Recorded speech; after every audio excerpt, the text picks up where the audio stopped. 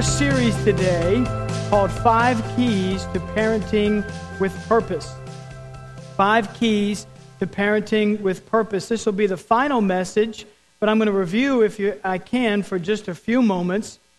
We said last week, and we've said really every week, the purpose of parenting is to raise a godly adult. The purpose of parenting is to raise a godly adult. In Psalm 127, verse number 4, here's what it says. It says, like arrows in the hands of a warrior, so are the children of one's youth. So the Bible compares children to arrows. And the important thing for us to know is that arrows were not bought, they were made. And it took time, it took effort, it took energy, it took resources. How many of you know children take time and effort, a whole lot of energy, and a whole lot of money? Can I get an amen from somebody? So the Bible says that they're arrows in that one day we will launch them. One day they will leave our home. They will be launched into their future. And so we only have them for a very short window. We just have them for a short window. And so we want to do our best. Parenting is hard work. And the purpose of parenting is not to raise educated, talented, athletic, well-adjusted, independent, financially stable adults. That's not the purpose. Those are all necessary, and we should put time and effort and energy and resources into that. But the main purpose is to raise godly adults, holy adults. And so the majority of our energy, the majority of our time, the majority of our effort, and the majority of our resources should go into raising a godly adult. And every week I gave you parenting words, just a word to help you. And so the first week it was the word inappropriate. And we use that word all the time. That movie is inappropriate. That TV show is inappropriate. That video game is inappropriate. That dress is inappropriate. That bathing suit, it's inappropriate. And listen, kids know what that means. They know what's appropriate and inappropriate. And so we just have to teach them. We have to raise them and say, no, that's inappropriate. You should not wear that, watch that, or have that, or go to that. And so they know what that means, and so we have to say it to them, and we have to raise them and say, no, this is inappropriate. And then last week's parenting word I love, and it's the word mine, M-I-N-E. So if you're here today as a mom or dad, and you're having trouble figuring out, can I grab their phone and look at it? Can I go into that room and go through the stuff that's in their drawers, or go into their personal stuff? Can I do that? Do you think that's okay? Let me help you today, okay? I'm going to help you figure out what is yours and what is theirs. Are you ready? Everything is yours. Nothing is theirs. Can I get an amen? Everything is yours. It's in your house. Huh? It's your phone, your clothes, it's your room, it's all yours. Nothing is theirs. I don't care if they bought it themselves with their own money. I don't care if Grammy bought it for them. It doesn't make any difference. It's all yours. Why? Because it's in your house. It's not yours to own. It's just yours to manage. God owns it all, but He gives it to you to manage. So you can go in that room, you could go through the stuff, you can take their phone at any time that they think is theirs, but is really yours, right? If it's the car that you bought, guess what? It's your car, right? And so if you need it, you can take it. You can do whatever you want with it. It's all yours. So that's just going to help you figure out whose is whose. And really that's very important for you to know. All right? So here's today's parenting word, which is really 2 words. And it's the phrase or the words, forgive me. And it's not teaching our children how to say it. It's us saying it to our kids. Listen, Mom and Dad, I can't tell you how important it is for you to learn to say these words. Forgive me. I should not have done that. I should not have said that. Dad raised his voice. Dad lost his temper. Dad acted in a way he shouldn't said. Mom said something she shouldn't. She did something she shouldn't do. Listen to me. Please forgive me. I'm sorry. God is still working on me. I'm not perfect. I'm still a work in progress. I'm human. I make mistakes. Listen, please forgive me. I'm praying that I don't do that again. Listen, it's so important for you to know. Why? Because for you to say that to them. Here's why. Because one day they're going to have a husband or a wife. And they're going to need to go to that husband and wife on numerous occasions and say, I shouldn't have done that. I made a mistake. I blew it. Man, I really failed. I should not have said that. I was harsh. I had a wrong attitude. I had a bad tone. I should not have done that. And you're teaching them by your example how to do that. You need to say it, and you need to say it as often as you need to say it. Amen? Listen, there's nothing worse than somebody who can't say, I was wrong.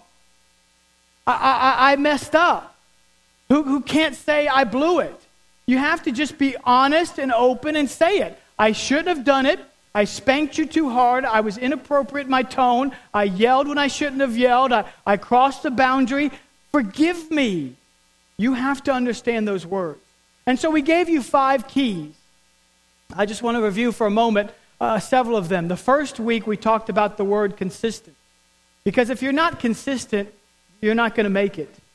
If you're not consistent, here's what happens. You raise children who think that they can cross boundaries and people don't really mean what they say until they find the teacher that does or the policeman that does. Until they encounter a God who never changes. God always means what he says. And so we have to be very consistent. Our yes means yes, and our no means no. And so we have to be consistent. And we talked about that the first week. And then the second week we talked about, last week, I gave you 2 more, and it was the words affection. Or I should say the word acceptance. Acceptance opens the door for a sense of belonging. Kids need tons of hugs and tons of kisses. And listen to me, you cannot say, I love you too much to your child. You have to say it and say it all the time. We go to these men's encounters and ladies' encounters, and we talk to grown men who never heard their dads say, I love you. They never heard those words in their lifetime. And so listen, we have to reverse that. We have to change that. And we have to say to our children, I love you. You belong. You are important. This family is not the same without you. Listen, we accept you just the way you are. It's unconditional love. We love you when you're good. We love you when you're not so good. We love you all the time. There's nothing you could ever do to ever not have me love you. I love you with all of my heart. Kids need to know that. And they need to hear it from you. And if you're not the kind of person who says it, swallow your pride. Grow up and say those words. I love you. So it's about acceptance. And then we talked about the third key is the word discipline. And we kind of went into that one in detail, right? And we talked about how to spank and how not to spank. And we talked about the scriptures and the Bible says that there's a right way to do it. And then, of course, there's a wrong way to do it. And so the Bible says that a child left to himself, a child who's not disciplined, here's what happens. They bring shame to their mother. And so we have to understand that we have to discipline our children. Discipline is this. Discipline is giving consistent boundaries that have consistent consequences. I love you so much, I'm going to protect you from an undisciplined lifestyle. That's why I'm disciplining you.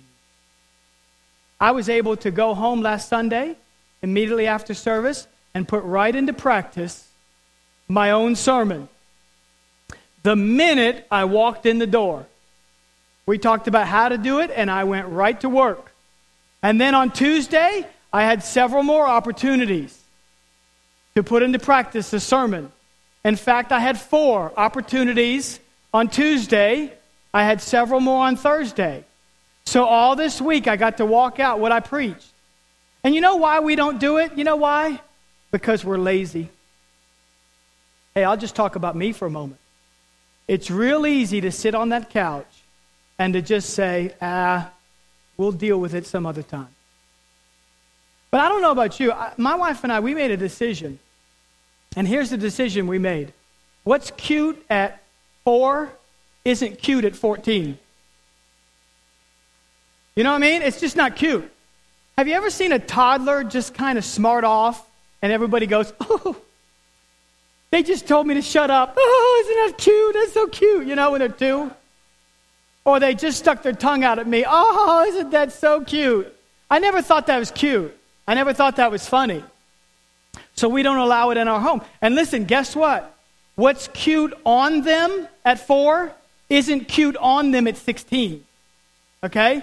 So you got to be careful how you dress them even when they're young. Can I get an amen from somebody in the room? So we have to learn. And so that's why we discipline. We discipline to protect them from an undisciplined lifestyle. The challenge we face as parents is that many times we're more concerned about their reaction than we are their protection. Let me just say that again. The challenge we face as parents is many times we're more concerned about how they're going to react. Oh, if I take their phone away, they're going to throw a hissy fit. I mean, they're just going to get so angry. They may say things to me, and they may tell me they hate me, and they may tell me that they wish that they were never born. They may tell me that they can't wait to move out. Go ahead and tell me that. I got thick skin. You wouldn't be the first person to tell me you didn't love me. I mean, you know what I mean? So it's okay. I'm not so concerned about your reaction. What I am concerned about is your protection. And so that's why I'm going to take the phone, and that's why there's going to be a filter on it, and that's why you don't get a TV cable in your bedroom, and that's why you don't get to go to that party, that's why you don't get to wear that, that's why you don't get to watch that, because I'm trying to protect you, right? I love you so much, I'm trying to protect you from all that. Amen? So I don't care about your reaction, I care about your protection. See, let me give you this example. Many times, parents really struggle in the area of dating. At what age should we let them date? Because, and here's why they really struggle with that. Because they think that, oh, if I don't allow them to do it, they're going to do it behind my back. And so they say to themselves, well, I should just go ahead and let them, otherwise they may rebel and do it behind my back. But what I've always believed is this: I'd rather have them rebel and do it behind my back and know about the difference between what we believe is right and wrong than bend my morals. You see what I'm saying? So listen, I'll just tell, we're going to set a really high standard. We're just going to say, listen, here's our standard. It's really high. It's called godliness and holiness. And guess what? If you're going to break it, you're going to have to do it behind my back. I'm not going to lower my standard because I think you're going to rebel or freak out. Amen? So that's why, here's what should happen with dating. I think you should wait till you're of the marrying age, which for many people should be around age 20. Somewhere between age 18 to 23, really around age 20 is when you should start dating. And here's why. Here's what the Bible says. Song of Solomon, chapter number 8 says this.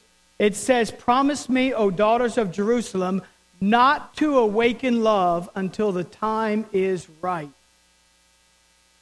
You don't awaken certain emotions when they're too young to be able to handle them. You don't awaken that.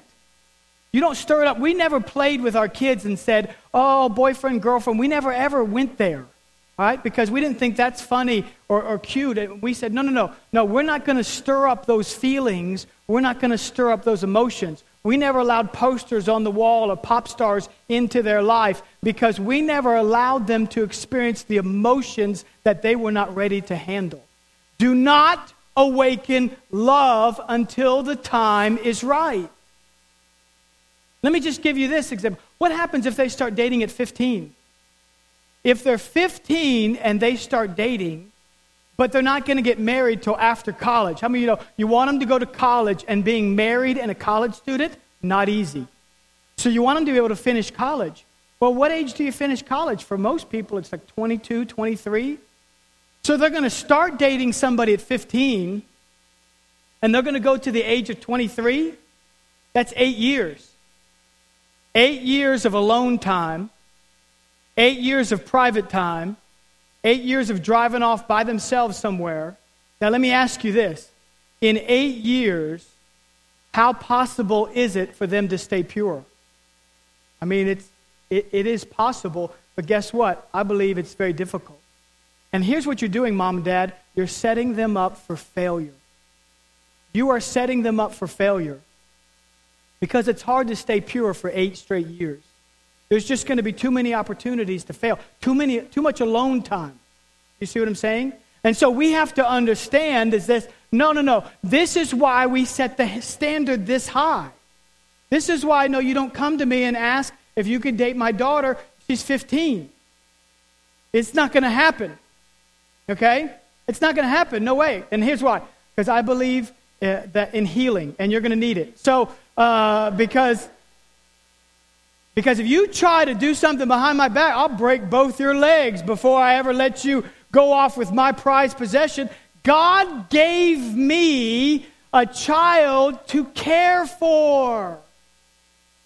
Don't bend your morals because you think they might rebel.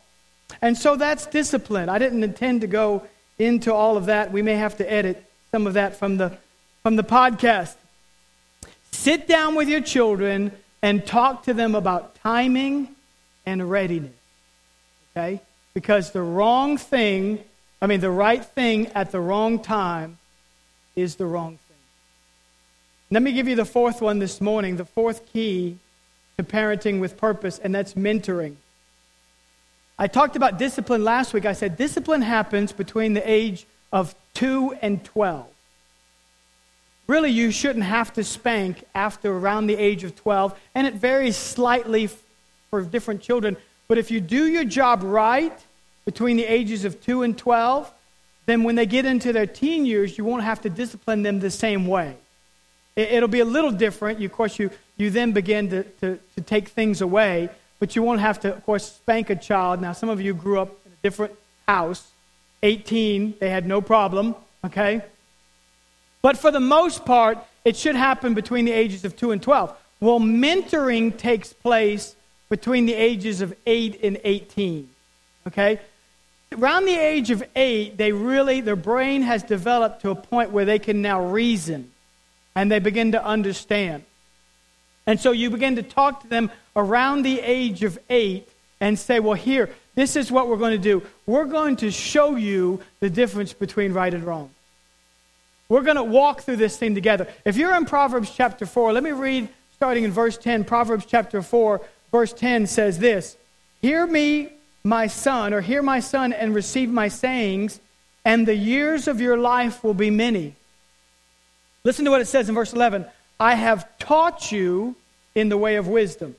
I have led you in right paths. When you walk, your steps will not be hindered, and when you run, you will not stumble. Take firm hold of instruction. Do not let go. Keep her, for she is your life. Listen to what it says.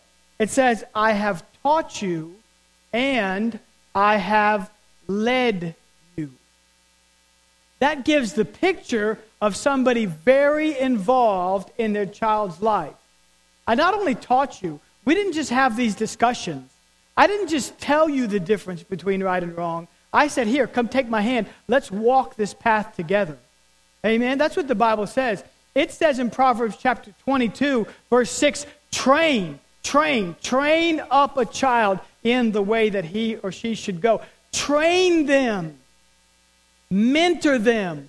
Work with them. Show them. Walk with them. Talk with them. Sit down with them. Instruct them. Train them in the way that they should go. Amen? Here's the mentoring process. It's really 3 things. It's number 1, example.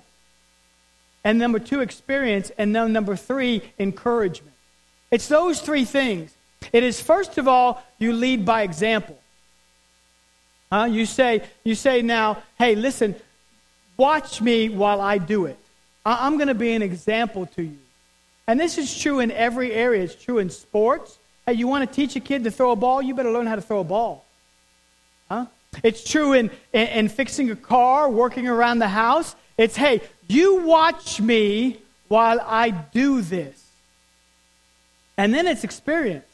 And experience says this, hey, now you do it and I'll watch you. And if you get it wrong, well, no, you don't do it that way, you do it this way. Here, try this way. No, it's experiencing it. And then lastly, you say, now you go do it. It's I do it, you watch, then I watch while you do it, and then now you go do it. It's all those 3 things. And then you encourage them. You cheer them on. You're the biggest fan. And it's true of every area of our life. It is this mentoring process, and especially while they're teenagers. Let me show you how to treat a woman. Let me show you how to open a car door. Let me show you how to love a spouse. Let me show you how to cook. Let me show you how to clean. Let me walk you through these processes. Now, you do it, and I'm going to watch you. Amen? And it's true of every area of our life, including the way we worship. Kids need to see you with your hands lifted up. Kids need to see you involved in ministry. They need to see you serving. They need to see you put your time and effort and energy. They need to see that hey, you write out a check. It's called your tithe. They need to see that. This is what mom and dad do. Mom and dad used to be lost, but God saved us, and we're so grateful. And here's what we do for God. We give Him the first 10% of our income. Because we were once slaves. We were once lost. God redeemed our life. They need to see these things. They need to know that you do them so that one day they can go do it. It's called the mentoring, and it is this process. Ask yourself this, what kind of example am I really being? I hope I'm not one of those you do as I say, not necessarily as I do. I told you I made a deal with my son many years ago. I said, you can watch what I watch, you can listen to what I listen to, and you could say what I say. That's the deal. And all these years, I've kept up my end. I said, always, you can watch what I watch, you can listen to what I listen to, and you could say what I say. And those are the boundaries of your life. And this is how we live our life. Because your children will be your truest disciple. Forget about the stranger, the person in the discovery class. Those are great. The person in your small group, those are wonderful. And I mean, hey, those are necessary. We need to disciple other people. But nobody will be as true a disciple as your children. I've got 2 sons. They'll be my truest disciples. My wife has a daughter. I have a daughter. We both have a daughter. Okay, we both have the daughter. But that will be Cynthia's truest disciple. And so listen, this is what God's called us to do. Your children will be your truest disciple. Do they see you worship? Do they watch your lifestyle? And can they begin to replicate it? Number 5, and the last key is this: independence. We go from mentoring to independence. And one of the reasons why this is so challenging for many parents is we have a very difficult time letting go. Just difficult for some. Here's why. Because when they're little, we do everything for them. We pick out their clothes. Oh, you get to wear this. Now, some young girls learn very early to pick out their own clothes, right? But for the most part, we pick out their clothes. We tell them what they're going to wear. We tell them when they're going to eat. We tell them what they're going to eat. We tell them when they can go to bed. We tell them when they have to get up. We manage every aspect of their lives. But guess what? They grow up. And when they grow up, we have to transition, especially during this mentoring process. We have to transition from being a manager to being an advisor. And it's very difficult for some parents. Because guess what? They get to pick out their own clothes. Huh? And they get to pick out their own haircut. And it may not be exactly how you looked in the 70s. You see what I'm saying? Maybe very difficult for you. And they get to go to bed. It's more flexible as they get older. And guess what? They get to get up by themselves. Set the alarm. Hey, you're it now. And so we struggle with sometimes letting them go. But Genesis 2:24, here's what Genesis 2:24 says. It says, therefore shall a man leave. One day, they're going to leave. They have to leave. That's the process. That's what God intended to happen. That one day they would leave. One day they're going to be joined. One day they're going to have to leave our home. Because after all, arrows are most effective when they're launched. Isn't that what God intended to have happen? That we spend a certain number of years, whether it's 18 years or 20 years or 22 years, we spend those years, and guess what we do? We pull back the bow. And then at some point, we have to let them go. At some point, we have to say, okay, I did the best that I could with God's help, God's strength, God's grace, and God's mercy. And now, hey, I'm letting you go. And I'm always here for you, and I'm always a voice, and I'm always going to have an ear, and I'm always going to be there. I'm going to cheer you on. But guess what? It's time for you to go fulfill the will, the plan, the purpose of God for your life. And we're going to launch them. Huh? And if you did your job right, they're going to leave your home and go right into God's plan, God's purpose for their life. Amen? Andy Stanley said this. He said, your greatest contribution to the kingdom of God may not be something you do, but someone you raise. I love that quote. Your greatest contribution to the kingdom of God may not be something you do. It may not be that novel. Come on now. That book, that song, that ministry, that church. It may not be any of that. Your greatest contribution to the kingdom of God may just be someone you raise, who goes so much further than you've ever gone, does so much more than you've ever done, gets to put their feet on places you've never got to go. Listen, that's your contribution to the kingdom of God. To pull back the bow and to say, now, listen, we've had our years and it's time for us to launch you into God's plan, God's purpose. Amen.